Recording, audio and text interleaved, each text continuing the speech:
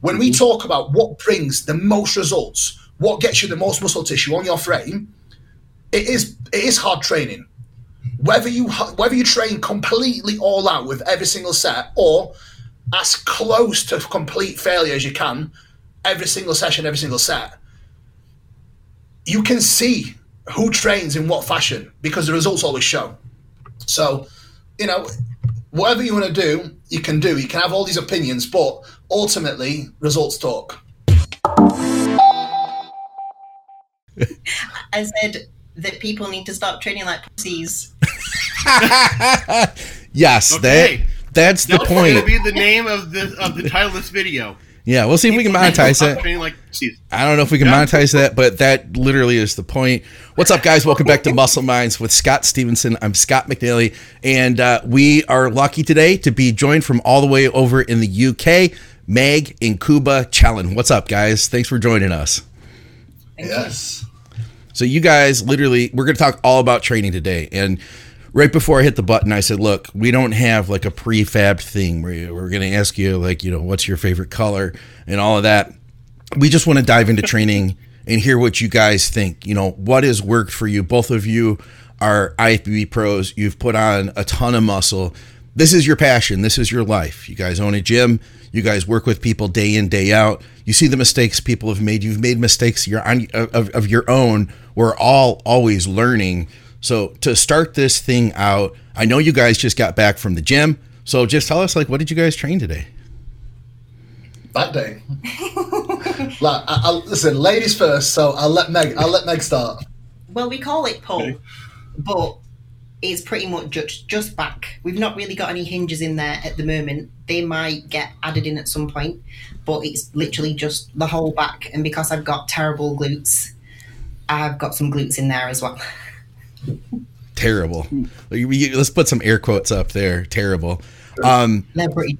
They're not terrible, but they still need to come up. So basically, it's a back day with a little bit of glute in there. Yeah, but there will be a hip hinge in there, maybe. Okay. We'll see. Now, are you guys training together?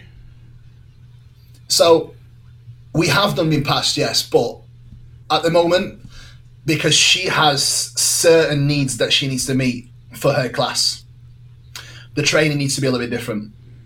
So majority of the off season beforehand, we actually train together, but we've got to a point now where when we look at her physique, she needs to bring up specific areas to further enhance the figure look.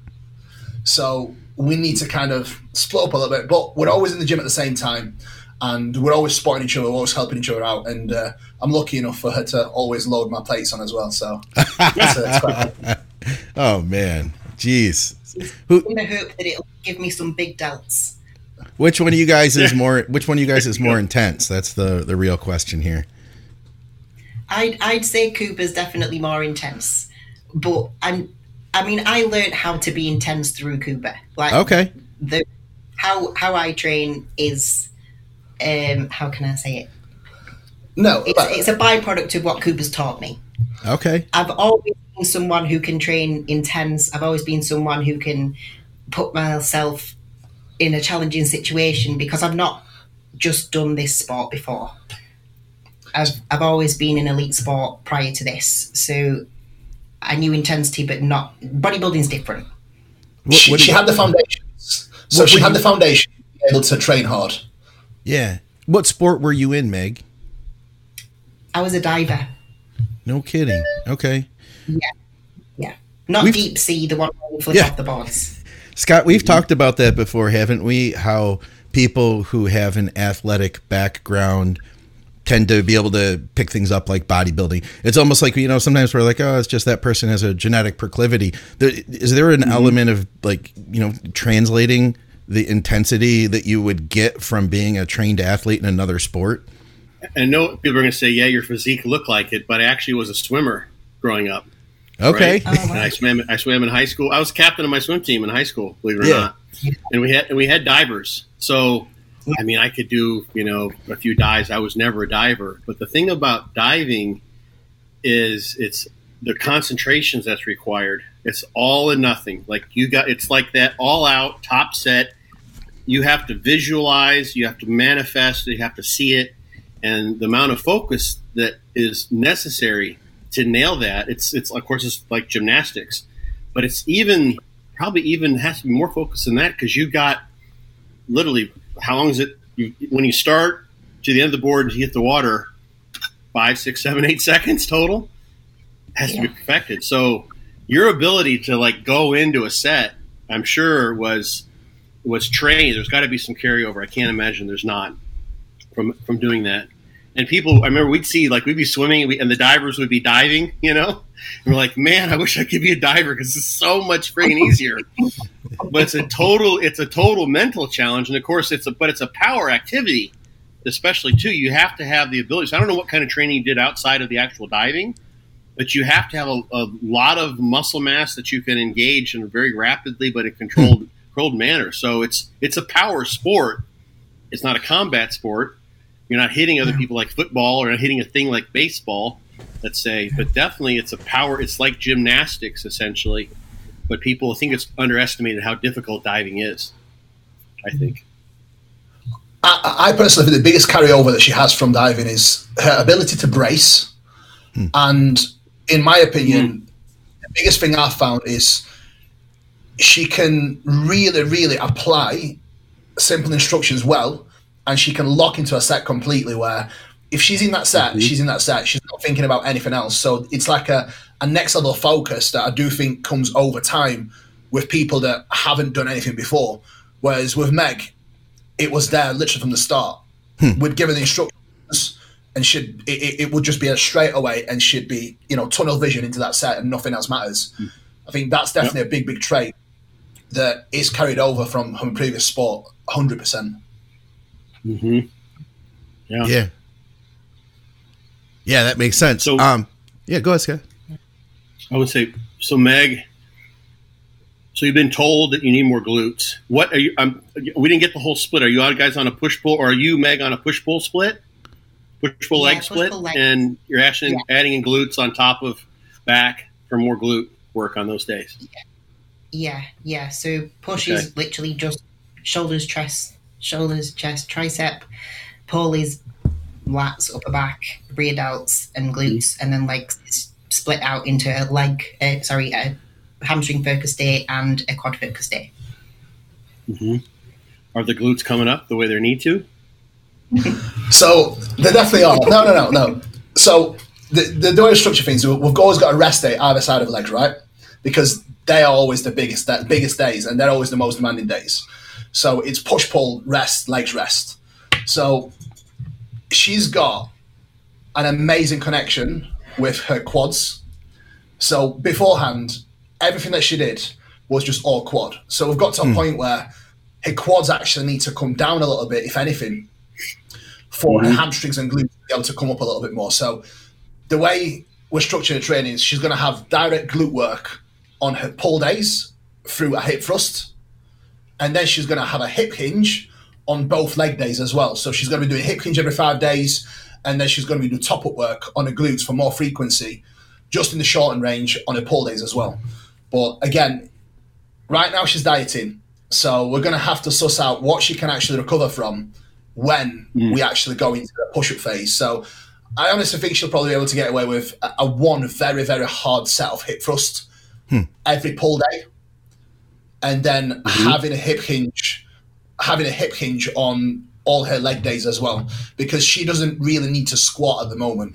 I think if anything, squatting is only going to take away from the lift that she actually needs, which is obviously from the back. But she loves to squat, so she's probably going to squat anyway. I'll sneak off and I'll do one like normal. Yeah.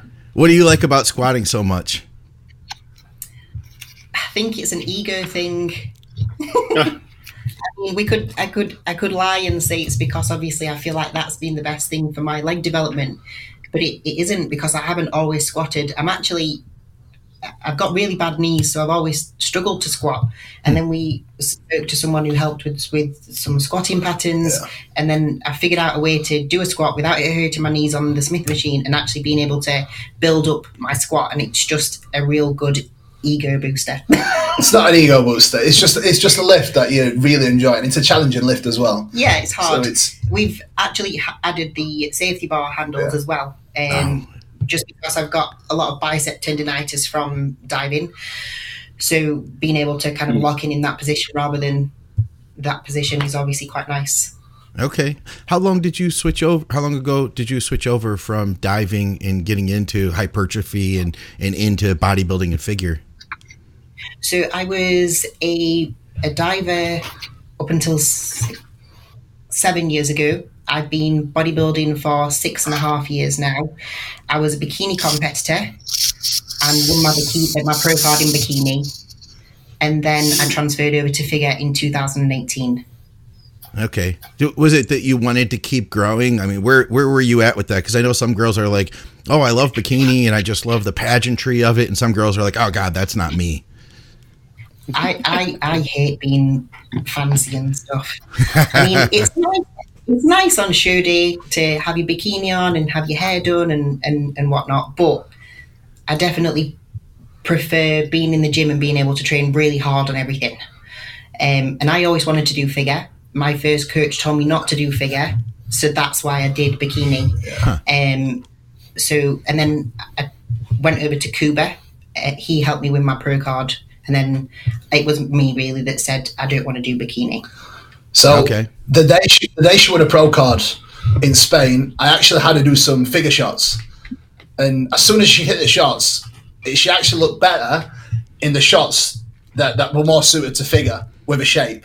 So I was like, you really like training. You like training really hard.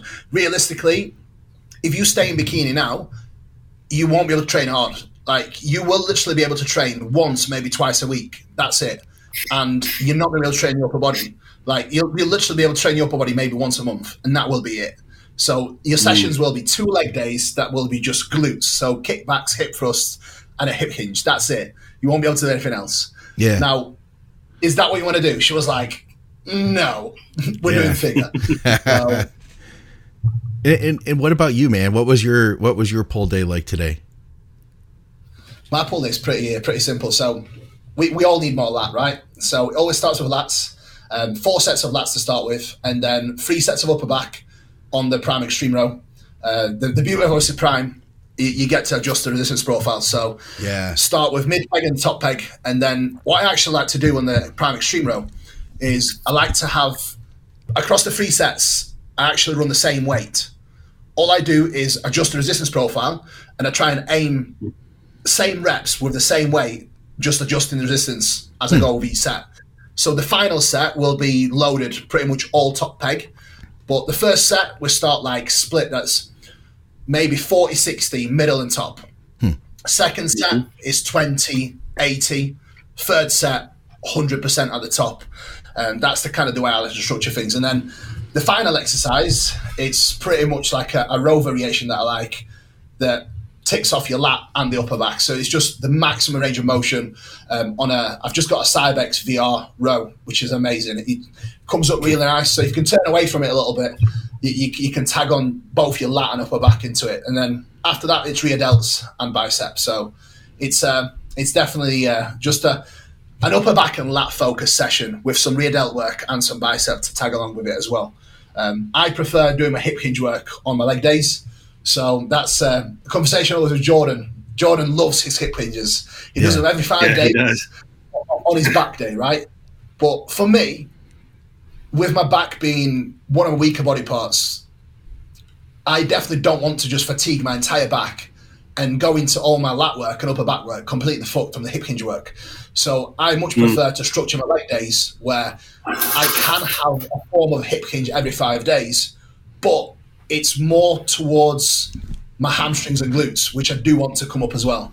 Whereas Jordan's built to deadlift, I'm not. So I'm not going to do a lift that I'm just not built with. And this is where me and Jordan have difference of opinions, and that's okay, you know. But, you know, let's do a leg day, and I'll definitely catch up with Jordan on the legs. But hip hinge day, no chance. How close are you guys with Jordan? Distance-wise? No, I mean, like, you know, you're talking about training right now, you know, and you guys discuss training. Like, how much of an impact has he had on you guys and what you're doing up there? So I speak to Jordan every day, literally every day, about training and just about life stuff in general. So it's probably one of my best friends, to be honest. And we have daily conversations about training and just random shit. And he's definitely had a lot of positive contributions towards my life and just the way I am in general as well. So definitely very close to him. You're not as close, but they do have a little bit of banter now and again on Instagram. So that'll do. Him and Corinne have helped us both tremendously. Yeah. We're both eternally grateful for both of them. Yeah, I think Jordan's took a step away from the scene for a little while, right? Yeah. And I think it took Jordan stepping away from hard training and intense training to realise, well, he didn't really step away from it, but in the fashion that he does now, I think it's took him that little bit of time to step away from training to find out and realise how much he actually loves it. Huh. And you always see a shift when Jordan doesn't do what Jordan does best. It's like the industry changes a little bit in the UK where people start swaying towards more training less intensely and doing the stuff that isn't really going to bring the reward with the training. Whereas now Jordan's back at full force, everyone is actually training balls to the wall and everyone's actually doing what they're supposed to be doing and actually growing some muscle tissue. So it's definitely, well, at least some people are, aren't they? Yeah. There was a massive shift and then it started to come back. Yeah, everyone started doing reps in reserve, but everyone's back. Everyone's back on the right path now. The path of real training and the path of real gains. Everybody does reps in reserve, but they don't know how to train to failure. That's the problem. Yes. Yeah, we were just talking about that, weren't we, Scott? That was the post that we got, or that was the topic that Meg tagged us both on, I think, last week on Instagram, right? Yeah. Reps in reserve. So when Jordan, stepping back to maybe follow the history of this, when Jordan, there was that probably infamous podcast in the UK where Jordan and Mike Israetel talked about reps in reserve. And Jordan, of course, wants to do any and everything possible to make progress, right? He's willing to give everything a shot. So he gave that a shot. And from what I understand, he did not make any progress. He started training with the reps in reserve type of approach, and it didn't work for him. And then he went back to the way he liked to train, and then he did take that step away and he's come back. But when that happened, what was going on then in terms of the reps in reserve notion in the social consciousness of the UK, where people like, oh my God, this is total BS. Jordan tried, it didn't work, or what happened then from your perspective? Right. So I can remember the exact moment Jordan tried it, and I was like, this sounds interesting, Jordan. Shall I do it as well? And he was like, no, I'll do it first. I will do it first. I will do it properly. I will stick to it, and then I will let you know if it's worth doing or not. I was like, okay, we'll just give it a bit of time. And then I think it lasted for about 6 to 8 weeks where Jordan just progressively got weaker, progressively got smaller. And then it was like, there's no profanities allowed in this show, so I'm not going to swear. But he literally said, F this S, I'm going back to training properly.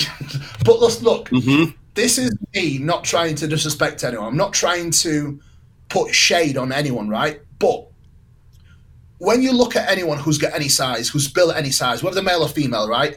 All you have to do is watch how they train. People look at Meg, right? And they don't understand the intensity that she puts into every single session, because I see it firsthand and I make sure that she puts that intensity into every single session as well. So we live in a world where people, unfortunately, are too busy talking about getting big and talking about training instead of actually training and instead of actually getting big.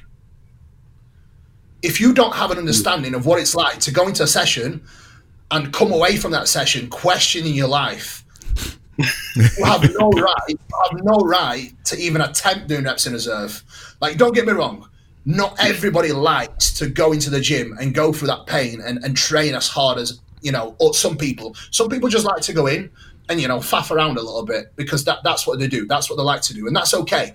But when we talk about what brings the most results, what gets you the most muscle tissue on your frame, it is hard training. Whether you train completely all out with every single set or as close to complete failure as you can, every single session, every single set, you can see who trains in what fashion because the results always show. So, whatever you want to do, you can do. You can have all these opinions, but ultimately, results talk.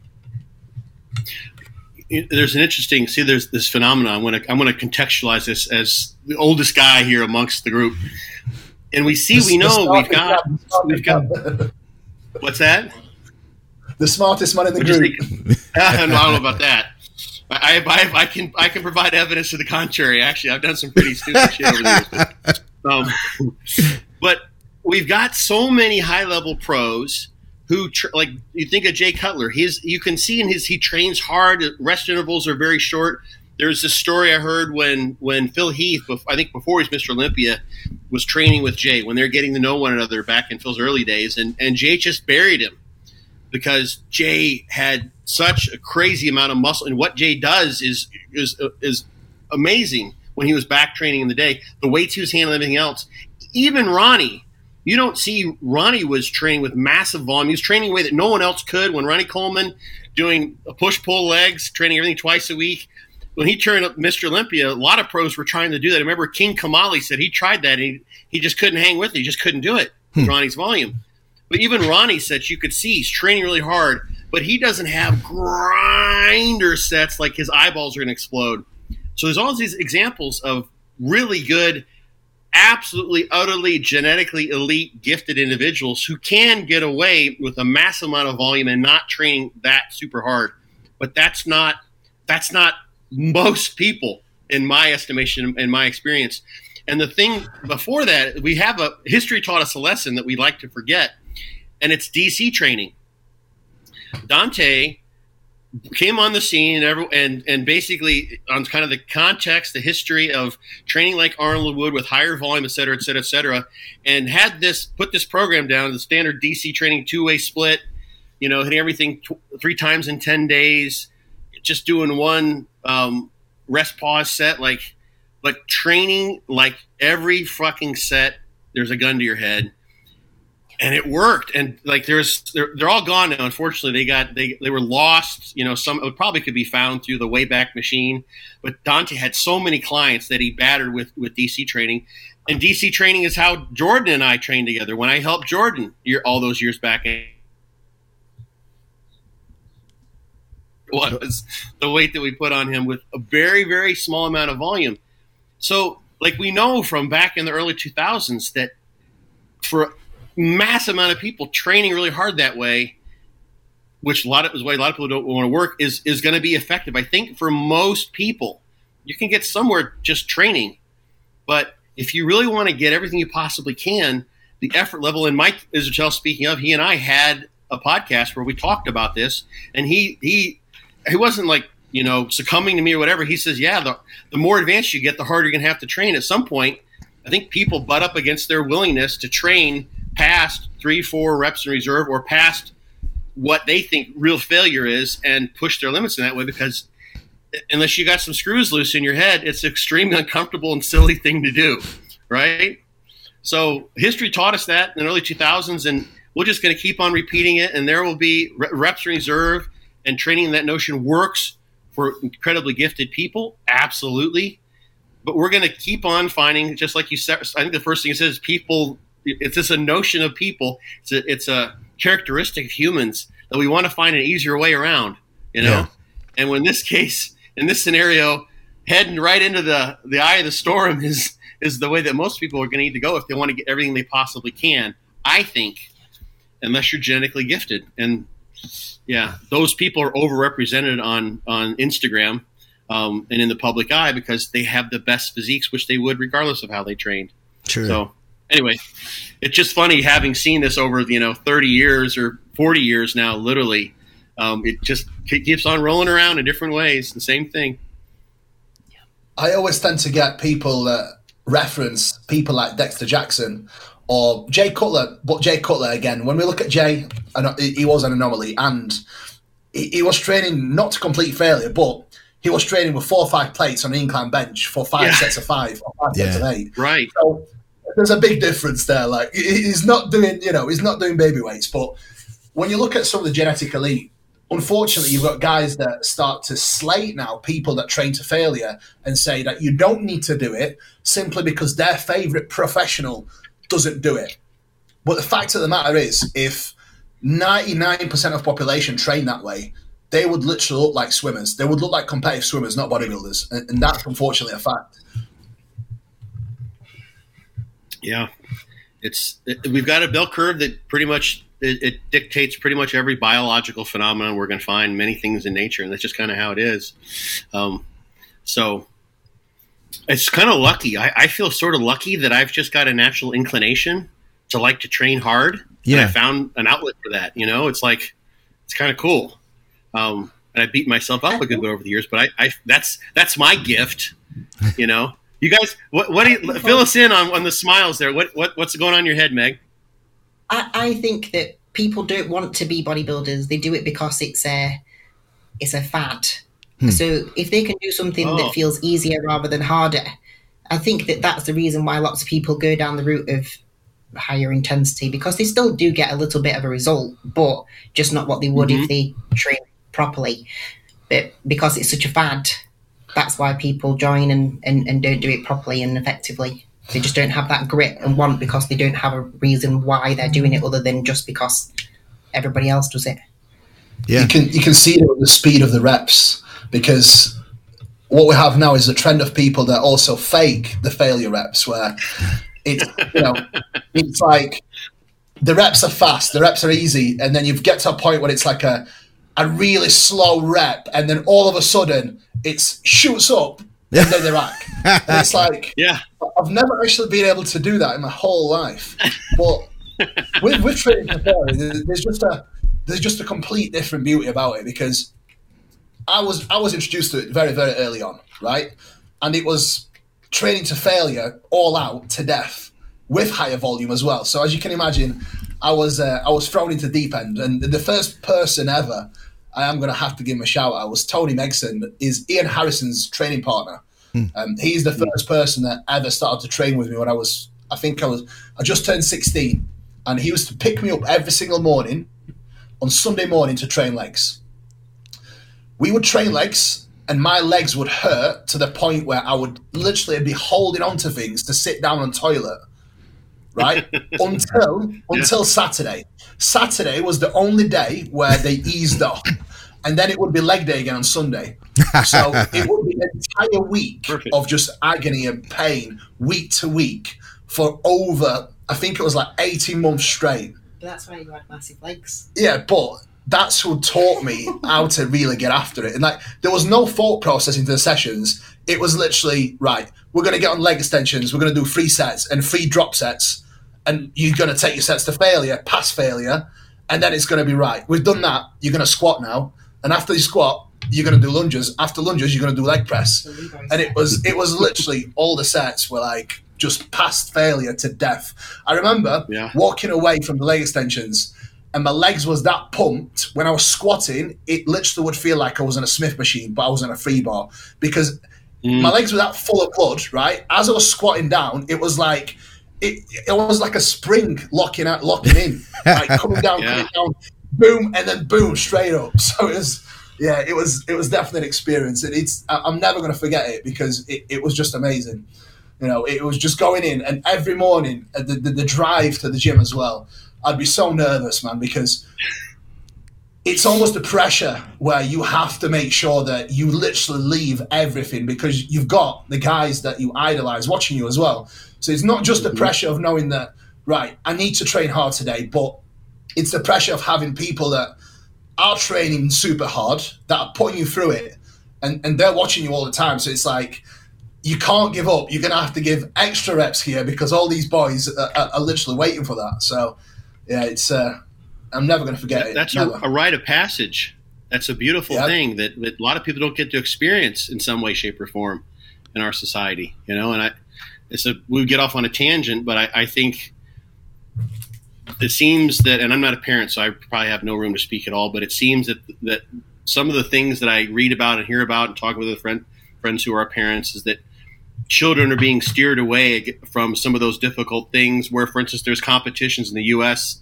for quite some time now. Participation is the main thing, and having winners or losers, which can be overemphasized, has been de-emphasized, so that you don't have those struggles which are formative, which I think are part of having a healthy mindset and having a healthy psychology, is to recognize that, some things are going to be really friggin' hard, but if you persist, there can be a reward, and that persistence is a trait that can be developed over time, and bodybuilding is a tremendous way to do that, to make, literally, one way to say it is to make a lot of other things in your life much easier. Everything seems pretty simple and easy compared to doing a quadruple drop set with the free bar squat, let's say, or some of those things you went through. I got a question. It's kind of it's the same topic, but so you have a gym, and I imagine there's a pretty hardcore mindset there, but you may have some people come in. You also, I own a gym too. Ideally, you would just be, hardcore meatheads who come in there and a lot of chalk and screaming and bleeding and sweating and tears, the whole thing, right? But you also need to have members to support yourself, your business, of course. Sure. Do you have members that are more of a reps reserve type of lifestyle type trainees, and do you have to cater to that to some degree, or are you in a situation where your gym can kind of be however you want it to be? Do we have anyone that trains reps reserve? Yeah. Right. Are we talking intentional reps in reserve or not intentional reps in reserve? I mean, like, I know there's, like, when I had my gym, we had several clients there, and there were some clients, their whole interaction with their PT, they came in and they got the exercise done, which is better than 90% of people. They were actually doing some work, getting things done, but like, every set was like, oh, you're going to make me do these again. It was this continually kind of running joke, like the trainer was torturing them. Yeah. And they had to have kind of a conversation, distract them from the pain of the set. And it's like, it just seemed like a not very fun way to integrate exercise into your life. And that's kind of a one end of how personal training can happen. Or do you not have that there? Maybe you've got, a more ideal situation. You have got a real mixed bag of people. That there is, it's definitely a real community there, in that everybody feels welcome. You have got quite a few people that come that are general population, ladies that want to look fit and healthy, obviously males as well. And then you do have, obviously, because of how Kuba trains, obviously we've got a natural competitor that's also the same mindset of that, called AJ Morris. AJ's done a podcast with Scott before. All right, okay. Yeah. So AJ, and because they're both there, it does attract that type of person and that type of training.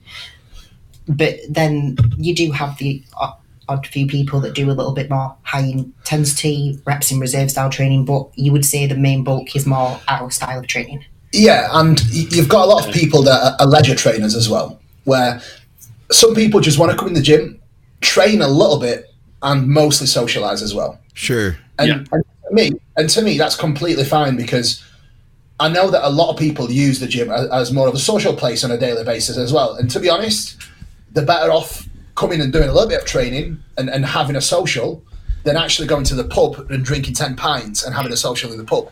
Yeah. So you have a mixed bag where it's not everybody is in there to just, get after it.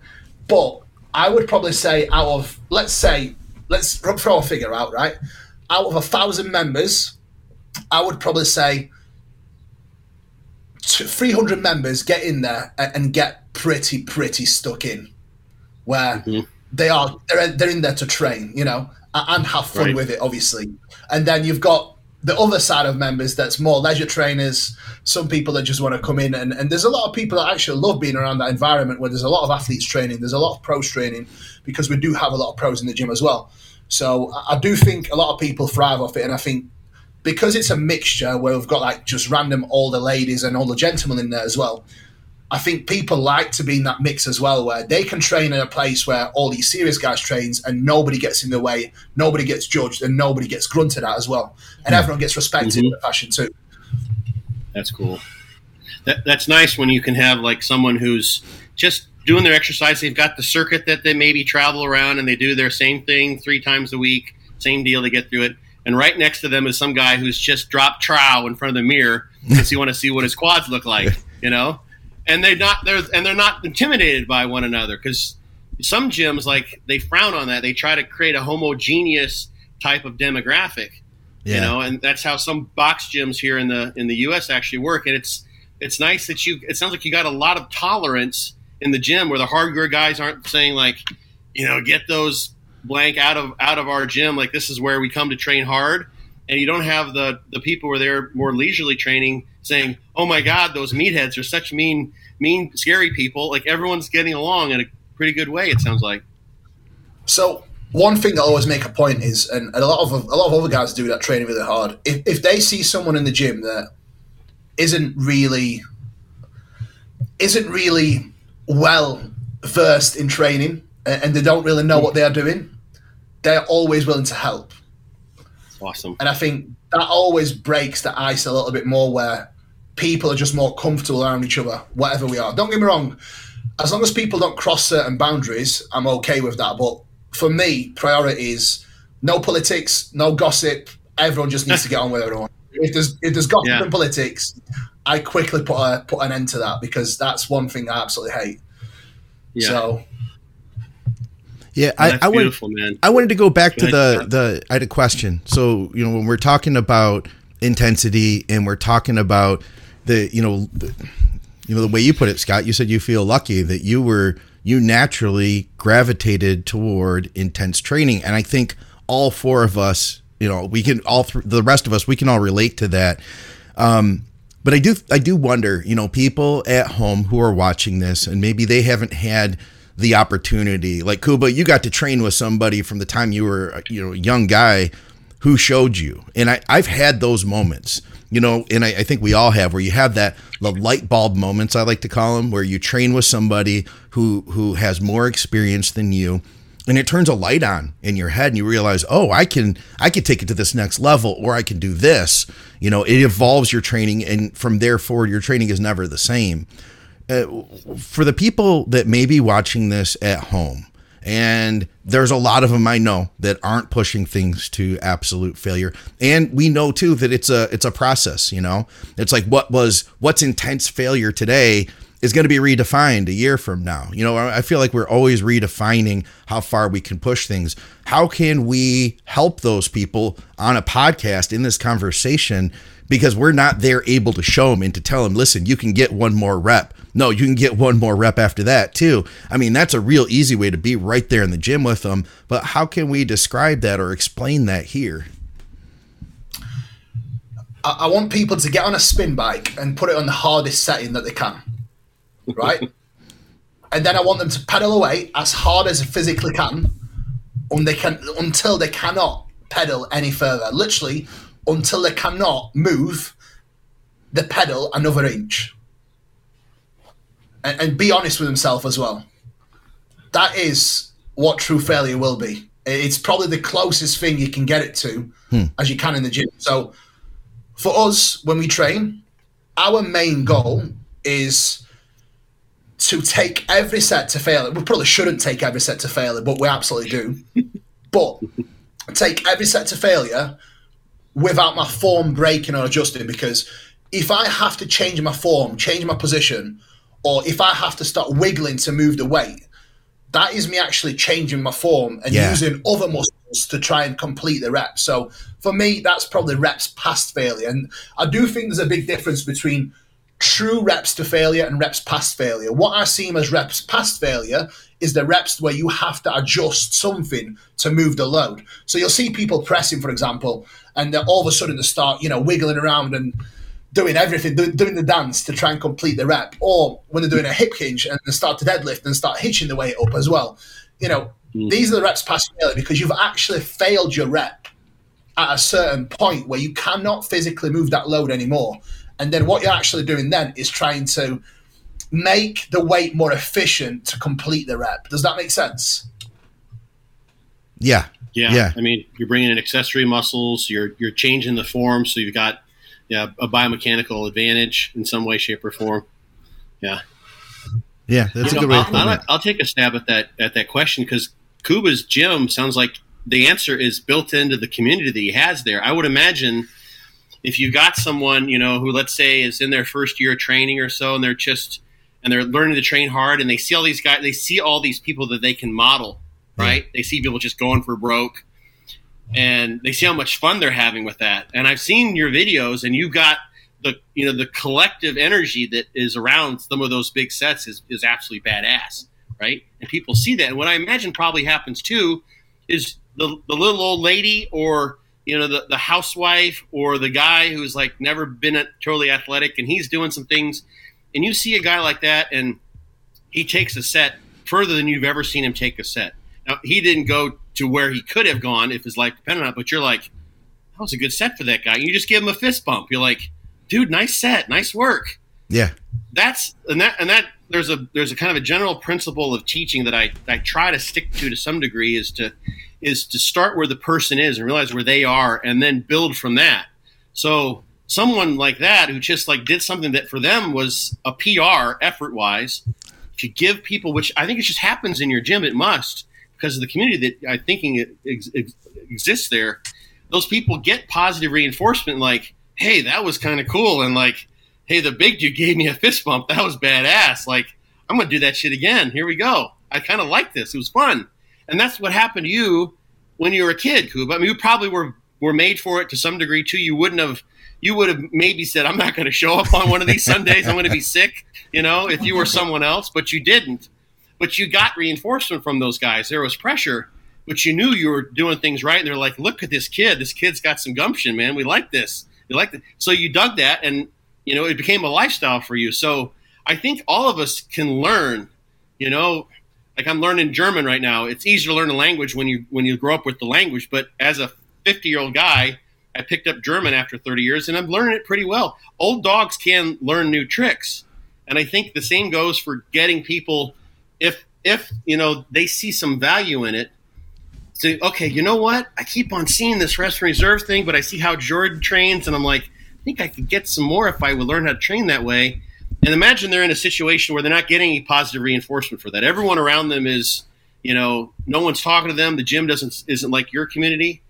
But now compare that with they're in your community, and like they see all the guys who are growing really well and they're getting positive reinforcement. They'll just take that on. So I think that the people that are out there is maybe the one solution to that would be think about where you train.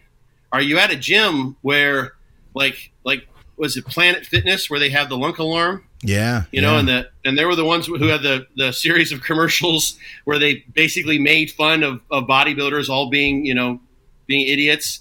Yeah. So they created a culture there that's anti-bodybuilder in many ways. That's a place that for some people is not going to lend itself to this kind of a progression in terms of a place where you would be rewarded for trying harder. They give you rewards with Tootsie Rolls, I think they have, and pizza on Fridays, and they've got various sort of tricks that they've built into their community to keep people in this place rather than allowing them to develop and evolve in a way that can with positive reinforcement from a community in the gym that wants to make everyone better as much as possible. So pick a new gym might be easy thought there. Meg, what do you think? Oh, go ahead, Scott. Sorry. I was just going to say, I just watched that Arnold documentary that's on Netflix right now.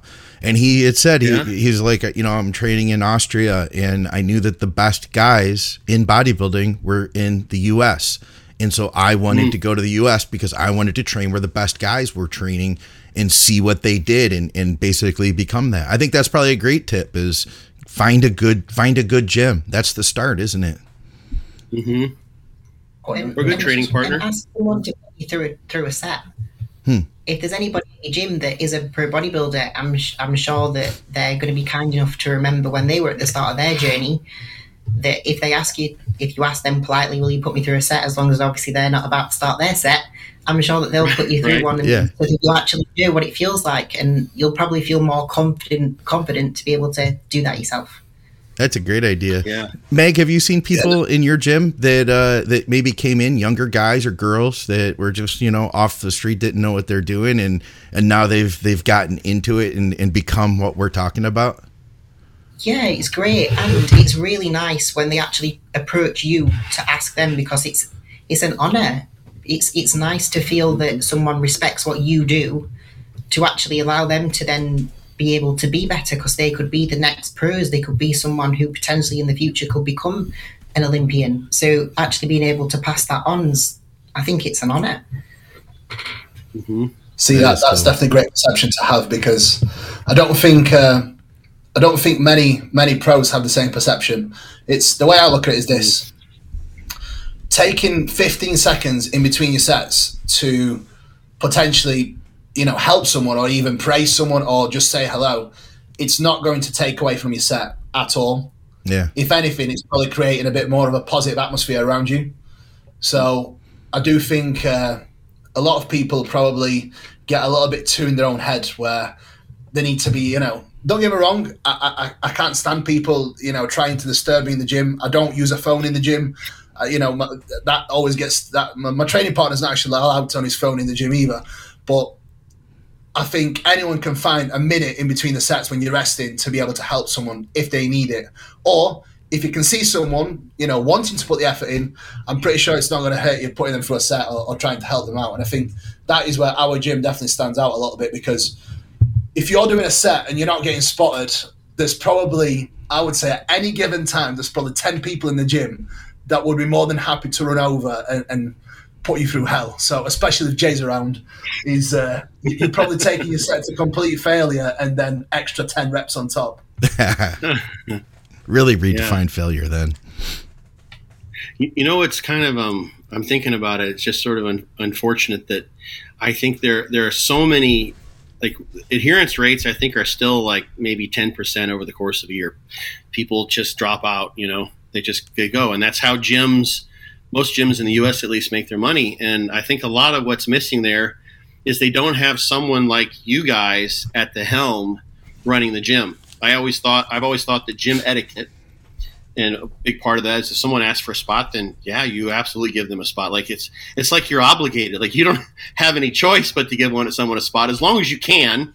Like they're not like I've been asked to spot people on deadlifts before. I'm like, I'm not quite sure how I should spot you on this deadlift, right? Like that's happening. Sometimes there's some exceptions, but things like that, putting your weights away, if working in those sorts of things, and just creating this community is the thing that would, I think, and actually the research substantiate this, that having social support in your exercise environment, spousal support is important. There's various other little things, but it does contribute to adherence. It would mean more people exercising and enjoying and being healthier in so many ways if gyms were run the way you guys are doing it, with people who are good models at the helm, and who set that tone, right? But gyms are also a good way to sort of get money out of people's pocketbooks because of the allure of, the transformation that won't happen if you're not there a year later anyway. But it's beautiful to see that you guys are running your gym. That was what I had with my gym in the years that I had it. That was kind of the goal, to do what you guys are now doing. So that's kind of cool. That makes me very happy. So. Yeah, I could see that. It makes sense. I remember what Ron Partlow was saying recently, or in the last few months, that they looked at their records to see how frequently their average member came to the gym. In a lot of gyms, it's like, twice a month, or I can't remember what the stat was, he said, but there's an average and it's really low. And he said that their members, like the average member is going 5 days a week to West Coast Iron. And people take pride. I'm sure they do at your guys' gym too. Like people take pride over there at West Coast Iron. Like that's where they belong, It's a cool thing to see that. And I think we lost Scott there. He'll be back, I'm sure. He was having there he is. He was having a storm of some type. It's cool to see that though, because I do think that community is such an important part of really being able to keep progressing. You're back. Just froze. I don't know where.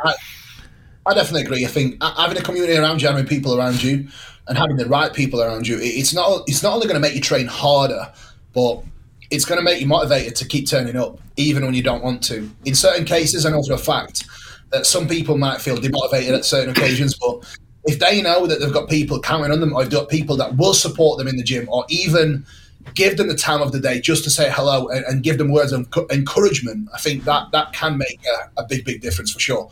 I know for a fact, like, I don't really need anyone apart from maybe her to really be able to, put me through a set. But when the gym is booming and there's a lot of people in the gym, everyone, like when you go into a set and you do a set, right? everyone stands around and everyone's supporting you, everyone's watching. That's cool. When everyone's doing that, it's even more pressure to perform. And listen, any human being on this earth, when you are put under that sort of pressure, it's always going to bring out that extra 1%. It's like when she deadlifts, she'll do an SLDL, RDL with 4 plates aside. When she does it, there's always probably 10, 15 people standing around and watching. And when she's got them standing around, she's pulling that weight for big numbers, always. So I do think it really does make a big, big difference, because if you've got these people supporting you and giving you that extra shout, it's going to make you really, really turn it up and reach that next level. I got a picture here from your Instagram, Meg. What are we looking at here? What is this? What is this progress we're looking at here? So the red bikini was 2020. Okay. And the pink bikini was 2022. No kidding. And how much weight did you put on, muscle did you put on in that time? Well, I was 49 in Romania and I was 60 at the Arnold. 11 kilo. So that's 11 kilos, but I do think that I could have been a little bit tighter at the Arnold's. Okay. Yeah, so let's say 10 kilos. So we'll say 10 kilos. Okay. And what are you getting ready for now? So I'm currently in a diet phase just to reset my body composition. Yeah, I was a little bit chubby. I decided to take this year off. We obviously know how harsh a prep is, especially on a female. And I don't want to ruin my femininity completely. Yeah. Obviously, we know that there's certain sides that we can't kind of get away from, but I wanted to take some time away, and I like to do a lot of my off season quite natural. So it was that, and then we'll go back into an off season, go into prep in November, and then compete in April next year. Right on. Yeah, there's nothing wrong with taking off more time to grow and to take care of your health. I think that's a huge message, especially for the females, and especially for, a lot of times I think people think that you look at a woman who has an incredible amount of muscle, and I've known a lot of girls who are like, oh, well, I have to take all this stuff, and, they just think that there's no choice. You have to compromise, and I think that's a great message to hear, that you're keeping health in check as well. Yeah, I wish that other ladies would still do that, but unfortunately with what we do, lots of people compete season to season, but they don't have to put on as much muscle tissue as what I do. we'll want to come back and compete and be up there competitive-wise. So to do that as a female and male, you need the time off. You need to spend a lot of time in a surplus, taking your body weight up and training hard and heavy over a period of time. And I think if you want to make big, significant changes, male or female, you need at least 12 months away from competing, away from comp prep. Don't get me wrong, you can't probably stay for 12 months in complete surplus. That would be pretty silly. But you need time away to just keep building and go up. And you'd say that for men and women both? Yeah, 100%. Like, the biggest gains I've ever seen was when I always take a year off and actually spend time growing. And that's exactly what I'm doing alongside of Meg this year. It's like, I know I can probably step back on stage 10, 12 pounds heavier and not have to abuse things if I do take the time off, which I am doing so. So that's always the plan. So we've just both actually done 30, how many weeks in a surplus after the show? 32 weeks in a surplus. Yeah. So the way we structure things, right, from the show, I'll take you back, right? Coming away from Arnold's, we've done 32 weeks now in a surplus. We've been in a deficit for 5 weeks now. We've got another 5 weeks in a deficit, so that's going to be 10-week diet to really get us ready and primed for another push-up in body weight. So once we've completed that 10-week diet, I will be pushing back up in a surplus for another 28 weeks or 30 weeks. I think 30 weeks until prep. Okay. So I'll be in a surplus 30 weeks until prep, and Meg will be in a surplus for 20 weeks until prep. So when you look at the time frame of the time off, the total of that for Meg is going to be 52 weeks in a surplus and 10 weeks in a deficit. And the total of that for me is going to be 60 weeks in a surplus and 10 weeks in a deficit. Does that make sense? Yeah, So it absolutely does. Push up, hold for a little while, come down, push back up, hold, prep. Yeah, that makes sense to me. Are you tracking your body count along this in any way? Or just use calipers? I mean, I've got my own sort of take on if you really want to make it work, like calipers, or are you just looking at your strength level to gauge how much muscle you've gotten to? Or are you shooting for a body weight? Like, are there some goals, benchmarks, landmarks along the route that you've got to sort of guide your way up and down? Body weight and pictures. So I've managed to hit a pretty okay 280. My last push up. And it was decent. It wasn't too lean, but it wasn't too soft. I've definitely been a lot softer, like 265. So I was a lot softer last prep. And I mean, last year before I started prep, at like 262. And I hit 280 this push up. Then I held for a little while, went into health phase, and then now I'm back into my diet phase. And this morning I was 262. So the plan is to come down to around 245. And I know when I hit 245, I'll be pretty lean.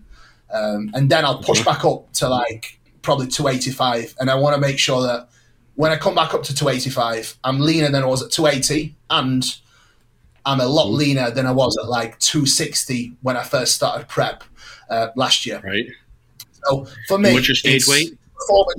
Performance, pictures, and body weight. So my goal for the body weight before I actually start prep, I need to be 285, but not sloppy. His last stage weight was 230. 230, yeah, 230. All right. Okay. Yeah. So you might be 240 this time. Yeah, I definitely think I can take off 240 and I can be lean at 240 as well. So I know for a fact if I can step on stage at 240, because I don't have the biggest waist, I've got okay structure. I know I can do pretty all right. That'd be some huge progress, especially if you put it in the places you want it to be. You know. Yeah, it's monstrous. I'll make that happen. Yeah, I'll make that happen. I'll make that happen 100%. It's not glutes for you. What's the back? Back's a weakness. What else? Listen, back and glutes as well. My glutes need to be bigger as well. And glutes. Yeah.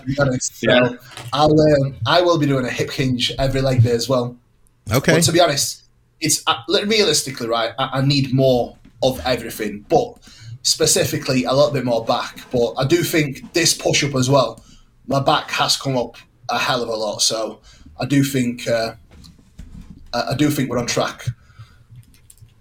There should be some pictures on my Instagram, Scott, from the last push when I finished it up. I'm looking. Okay. How far down are they? A little bit. There's quite a lot of reels there, mate. So you're great with the. You're great with the with all the. If you guys aren't following Kuba and Meg, by the way, Kuba, you guys are always posting a bunch of really good stuff, a lot of educational stuff. Where is this one at? This was a throwback shot. This was November 2022. That's a great shot right there. So I was actually 218 pounds there. Okay. Yeah, I was 218 there. So I was little. That was 2020, 21. Oh, okay. Okay. That was 2021, I think. It says, I'm looking 2022. It says on your Instagram. That's when it was posted, but maybe that's from a different year. That was a callback to 2020. Okay, gotcha. You look, that's deceptive. You look a lot bigger than that here. You know what I'm saying? You look freaking. I would have put you way higher than that. I get some funky details somewhere. From the front, I do anyway. Yeah, just the like up top too, though, like the density you have through your shoulders and chest, and then like you said, man, you the way you worded it was you said your waist is not too wide. No, you've got a small, good small waist with wide quads and wide up top. That's a really nice shot on you too. Just nails too, absolute hard. It was great. I'm going to scroll down a little bit further. Away from the 212, aren't you? You just have to lose too much to make 212. Or at least then. Yeah. And now you're way far away. Yeah. Yeah. Let me see here. Yeah, I'm going to keep you know scrolling what? down. At that show, I could have probably made 212 in 220 because that was like 218. But I'm pretty sure when I stepped on stage in 2020, I was only like 215 pounds, 214 pounds in Romania. So, and then following year, I came back. I was like 221, but a little bit leaner. And then last year was 230. So it's good progress year to year, but this is where I need to step up again, which that's going to need a little bit longer time in an off season. All right. So this looked like was this your top end then here? It's a 278 point something. Yeah, that was top end, but I did tick off 280 and I held it for a little while as well. Yeah. Nice. Yeah. Yeah. So if he can hit 280 nasal now, strip on. Yeah, nasal strip. Is that when you train, or you wear that when you sleep? Yeah, I do. You wear that when you train. Yeah. Okay. Just when I sleep. Okay. So like no CPAP. So you woke up like and took that shot in the morning. Okay. Yeah. Straight out of bed. Listen, the check-in pictures we always take straight out of bed, flat, first thing in the morning. Yeah. So no CPAP then, I take it. I've never needed it, to be honest. I think she needs it probably more than me. But to be honest, no kidding. With the CPAP, right? I think if you need a CPAP, unless you're Jordan and your neck is huge, and unless you do have a predisposition where your neck is wider naturally, I think people that need a CPAP mostly are just probably a little bit too out of shape. That's just my take. Yeah, I know that I needed one early on, and I think for me, when I started lifting, I was 115 pounds, like literally 115 pounds as an adult. Like, I had lifted before that, but I was like, I'm gonna get serious. I'm 115 pounds in like my mid 20s, late 20s, so it's not like I needed to grow still, And by the time that I hit like 220, it was like, I had episodes nonstop. Even in contest shape, I'd get episodes. So, and I still use it today, but I think there's a genetic factor to it because I've talked to other guys who are good pros, who are like, oh no, I've never had any sleep problems. Ron and Dusty. Look at the size of Dusty. He's never needed a CPAP. His neck is gigantic. Right, exactly. So I think there is a genetic proclivity to like. There's a health thing to that, where like my body got to like when I was at like 230, I was like, oh man, this feels like too much to me. Whereas somebody else is like 230, that's nothing. Let's keep going another, 50 pounds. I think as long as I stay fit, as long as I stay fit, and as long as I don't get too chubby, I think I'm okay. But I do actually have a CPAP just in case. So okay, I'm well prepared. I'm well prepared, especially for this push up. If I need it, I'll break it out. There is a genetic. I looked into this because I have a CPAP, and my dad had one. And the funny quick story, I went and I saw a physician assistant, and I went in and I told him I think I've got sleep apnea. And I'd seen a friend. I have a friend who lives in California. Went out there to compete one time, and she let me sleep in her house. I stayed at her place during this competition, and I was in her bedroom, closed door, left-hand turn down the hallway, and then she was in her room like 3 doors down with the door closed. And I get up the next morning, and she's like, Scott, you got apnea. You hold your breath when you sleep. And I'm like, oh, yeah, kind of thought maybe I did. And she's like, I'm like, how long do I hold my breath? She's like, oh, until you just about die. Like I almost got up like 10 times during the night. Yeah. Because I would hold my breath for like a minute. Oh, like God. She would hear me snoring. And she just says, I'm just lying there. I'm like, just waiting. Shit, he's going to die. She had to get up. And then I start breathing again. So I went into my PA and I told him, I'm like, and I think I was maybe 250, 240 at the time. The bigger I got, the worse it got. And I said, my dad's got one. I've got a big neck. I have some things. I've been told I hold my breath when I sleep. I think I've got obstructive sleep apnea. And he's like, come on. He's looking at me. He's like, you don't have, because he's used to seeing people who are morbidly obese. And then he's like, okay, like whatever. He's just going through the motion. Like, I'll appease this guy so I can get him out of my office. Yeah. And then he looks down into my throat and he's like, oh yeah, let's get a sleep study. Because my trachea is about that big. It's I went to when I was at the heart specialist, he looked in my throat. He was like, you got a CPAP? And I was like, yeah. And he was like, good, because you've got no airway. Yeah, right. Right. Yeah. And I know I have a small lung volume. I've tested that, in lab for the years. You can test this. It's done, for instance, when you do underwater weighing, that sort of thing. So I know I have small lung. So I just have a small airway, and so that with having a big neck and being heavier. But when I go down in weight, there was one night after a show. It was the night of the show, right? Yeah. I was totally wiped out. I'll never forget this. It was so. This happens to everyone, but it just freaked me out. I'll never forget it. And I would always sleep with my CPAP. And I got done with the show and I had a nice meal and I laid down. I was trying to watch something on my iPad and I was sleeping and I fell asleep with the iPad on in the hotel room without putting my CPAP on. Right. Which I would never do. I hadn't done for years. And I woke up in the middle of the night and I'm like, oh shit, like who kidnapped me? Where the hell am I? What's going on? Because I didn't my CPAP on. It totally freaked me out. I actually slept. But that's because I was still dehydrated, so all the tissues were shrunken up, and I was at my lightest body weight, in at least a year. And so that's the only time really I can get away without the CPAP. Otherwise, you're relatively light. I still need it just because I've got poor genetics. Do you remember, Scott, airway. when Jordan was talking about getting a CPAP back in the day on Muscle Minds? And wasn't there, you guys would know, is there something to do with, like, you can't drive? Does this ring a bell in the UK? If you have a CPAP through the medical system, you're not allowed to have a license or something? So you can only get a license if you've got it super under control. If you have severe sleep apnea, so if you've got a really, really severe case of sleep apnea, you can't actually drive. But as long as you get it under control, then they'll let you drive again for sure. But it's just more so if it's super severe, then there's no go. That's crazy. But I'm pretty sure Jordan's is very, very severe, but he does have it under control now, thankfully. Yeah. Because Jordan's just a monster. So he's got a triple times 6 XL neck. So his neck's this. His pressures have to be so high. That's the thing. Yeah. He's got it under control, but he requires like monstrous airway pressure to keep his airway open. So he does. So that's why Corin has to drive everywhere. Yeah, he's like a rhino. He's like a rhino. That's wild. Mm-hmm. So that's a public service message here. People, if you're not recovering and you somehow think your sleep is poor, if you don't have an Oura Ring or an Apple Watch or whatever, bodybuilders, get a CPAP. You can die. You can really have some major issues.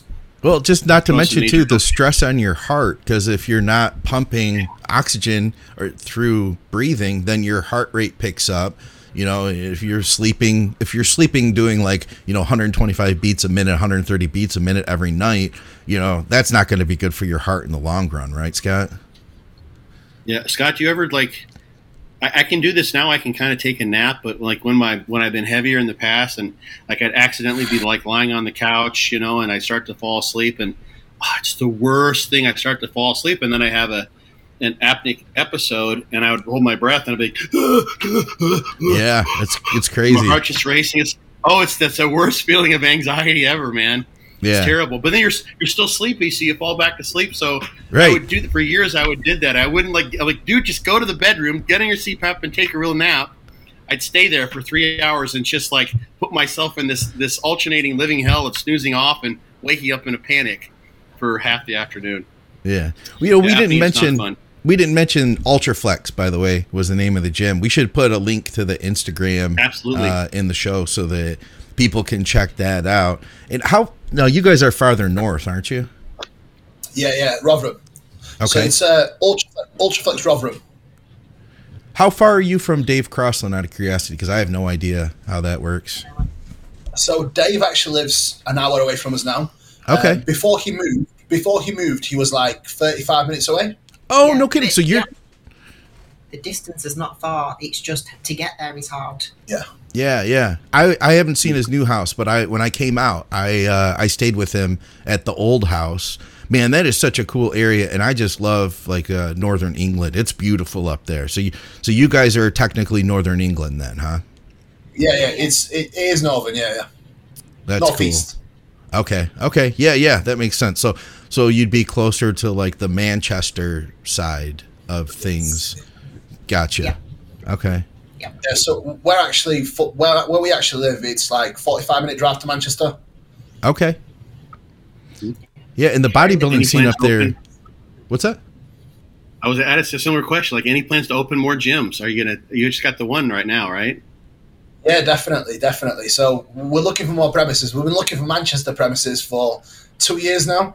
Okay. And we actually went to see a unit of a day. And if we can land some parking with the unit, that's going to go ahead. But that's if. If not, we're still on the lookout. So if anyone's listening and you know any units to let, hit me up in the DM. We'll definitely make it happen. So Manchester's priority, and hopefully Nottingham and Chesterfield down that way as well. Okay. So 100%, yeah. Now, I liked Manchester. It reminded me of Detroit. There's kind of like a blue collar, hardworking quality, and I see that in at least the bodybuilders that I know that are from the UK. Like, you guys just get down, you work hard, you know, for what you have, and that's something I think I've always appreciated. At least I'm sure that's not everybody, but at least the people I know. I think conversation I actually had with Jordan not long ago. It's if we didn't have to work as hard as we do for it, I don't think we'd love it as much as we do. I think that we can relate to that, Scott. What do you say? Yeah, if it were easy, then I mean, why do it? Yeah, I mean, plenty of things that come easy in life, but they're not rewarding. You know, it's the thing is that we're wired. You know, it's evolution, whatever. They can go down that rabbit hole, but we're wired to have. We need some sort of strenuous stimulus, I think, and everyone's different in this regard. But we need something to strive for, and I think we degrade as humans when everything is just given to us. And you look, I mean, you can actually even see this. I've got a friend who's a therapist, and she says some of the people who come to her are the worst off are people who grew up extraordinarily rich. Yeah. And you see that in kind of the tabloids too, like Children of Stars and that sort of thing, where there's everything just comes to them. I mean, hell, let's go down the rabbit hole a little bit. Like the story of the Buddha, right? He was extraordinarily rich. He had everything. He had no challenges in life. And he said, there's got to be more to this. He was sheltered even from seeing people on the street who, you know, had struggles in life, who didn't have everything to eat, didn't have food. So he went out and explored things, and then, you know, Buddhism evolved from that. It's the original story of Siddhartha Gautama, the Buddha, right? So, yeah, we need to have hard shit, and almost to some degree, the harder it is, the more rewarding it is. So even the people who are hardcore, who'd like to do the hardcore stuff, we're still seeking out the things that are rewarding to us. Sure. I think they just have more meaning because they are harder, and it's, you know, it's part of finding a way to be sort of, you know, be the warrior in a modern day when there may not be any wars for us to fight per se. We have internal ones that we create for ourselves, and there's nothing wrong with that, you know. Yeah. So especially if you can have a cool tribe like an Ultraflex. Yeah, we sometimes like to thrive. We sometimes like to thrive in very uncomfortable situations. I think this is why we love to diet. This is why we love to push them. You know, do the push-ups. It's something that you just cannot buy. I think this is why it's beautiful, because you cannot buy hard work. You cannot buy a physique. Yeah, you can't. No matter what, like you can buy the drugs, yes, you can buy the supplements, you can buy a gym membership, you can buy, you know, you can buy personal trainers, whatever, but you cannot buy the effort that you have to put in to attain a physique, and you cannot buy the discipline that comes along with getting a physique as well. Yeah. Mm-hmm. Yeah, that is so true. I think that's a good place to wrap things up. We appreciate you guys coming on to hang out with us. I'm glad we could get both of you. This was fun. We should have had like a bunch of, what was that? Like the Newlywed Game, Scott, where you like, you like we ask Meg a question about Kuba and vice versa. And we should have had that set up. What are Kuba's favorite colors? Yeah. Right? Would you rather be on the beach or be at a top tier hotel on the penthouse suite? Next time we'll have to set that up. But we appreciate you guys coming on, and we appreciate what both of you guys are doing. I love the message that you guys are sharing. And Meg, thank you, by the way, for mentioning us on your post the other week. I really appreciate that. That was really cool to see. Not a problem. All my clients loved it as well. Hell yeah. All right. Well, for another episode of Muscle Minds with Kuba and Meg Cielen, as well as, of course, Scott Stevenson, I'm Scott McNally. I didn't mention it at the beginning, but you guys know all of our programming is brought to you by TrueNutrition.com. Use our code THINK, Strom Sports Nutrition for those of you in the UK, SupplementSource.ca for our Canadians, and, of course, everybody from Patreon. Thank you, guys. You're making this thing happen. For another episode of Muscle Minds, we'll see you soon. Thanks, guys. Peace. I'm just going to hit the button. Things go dark for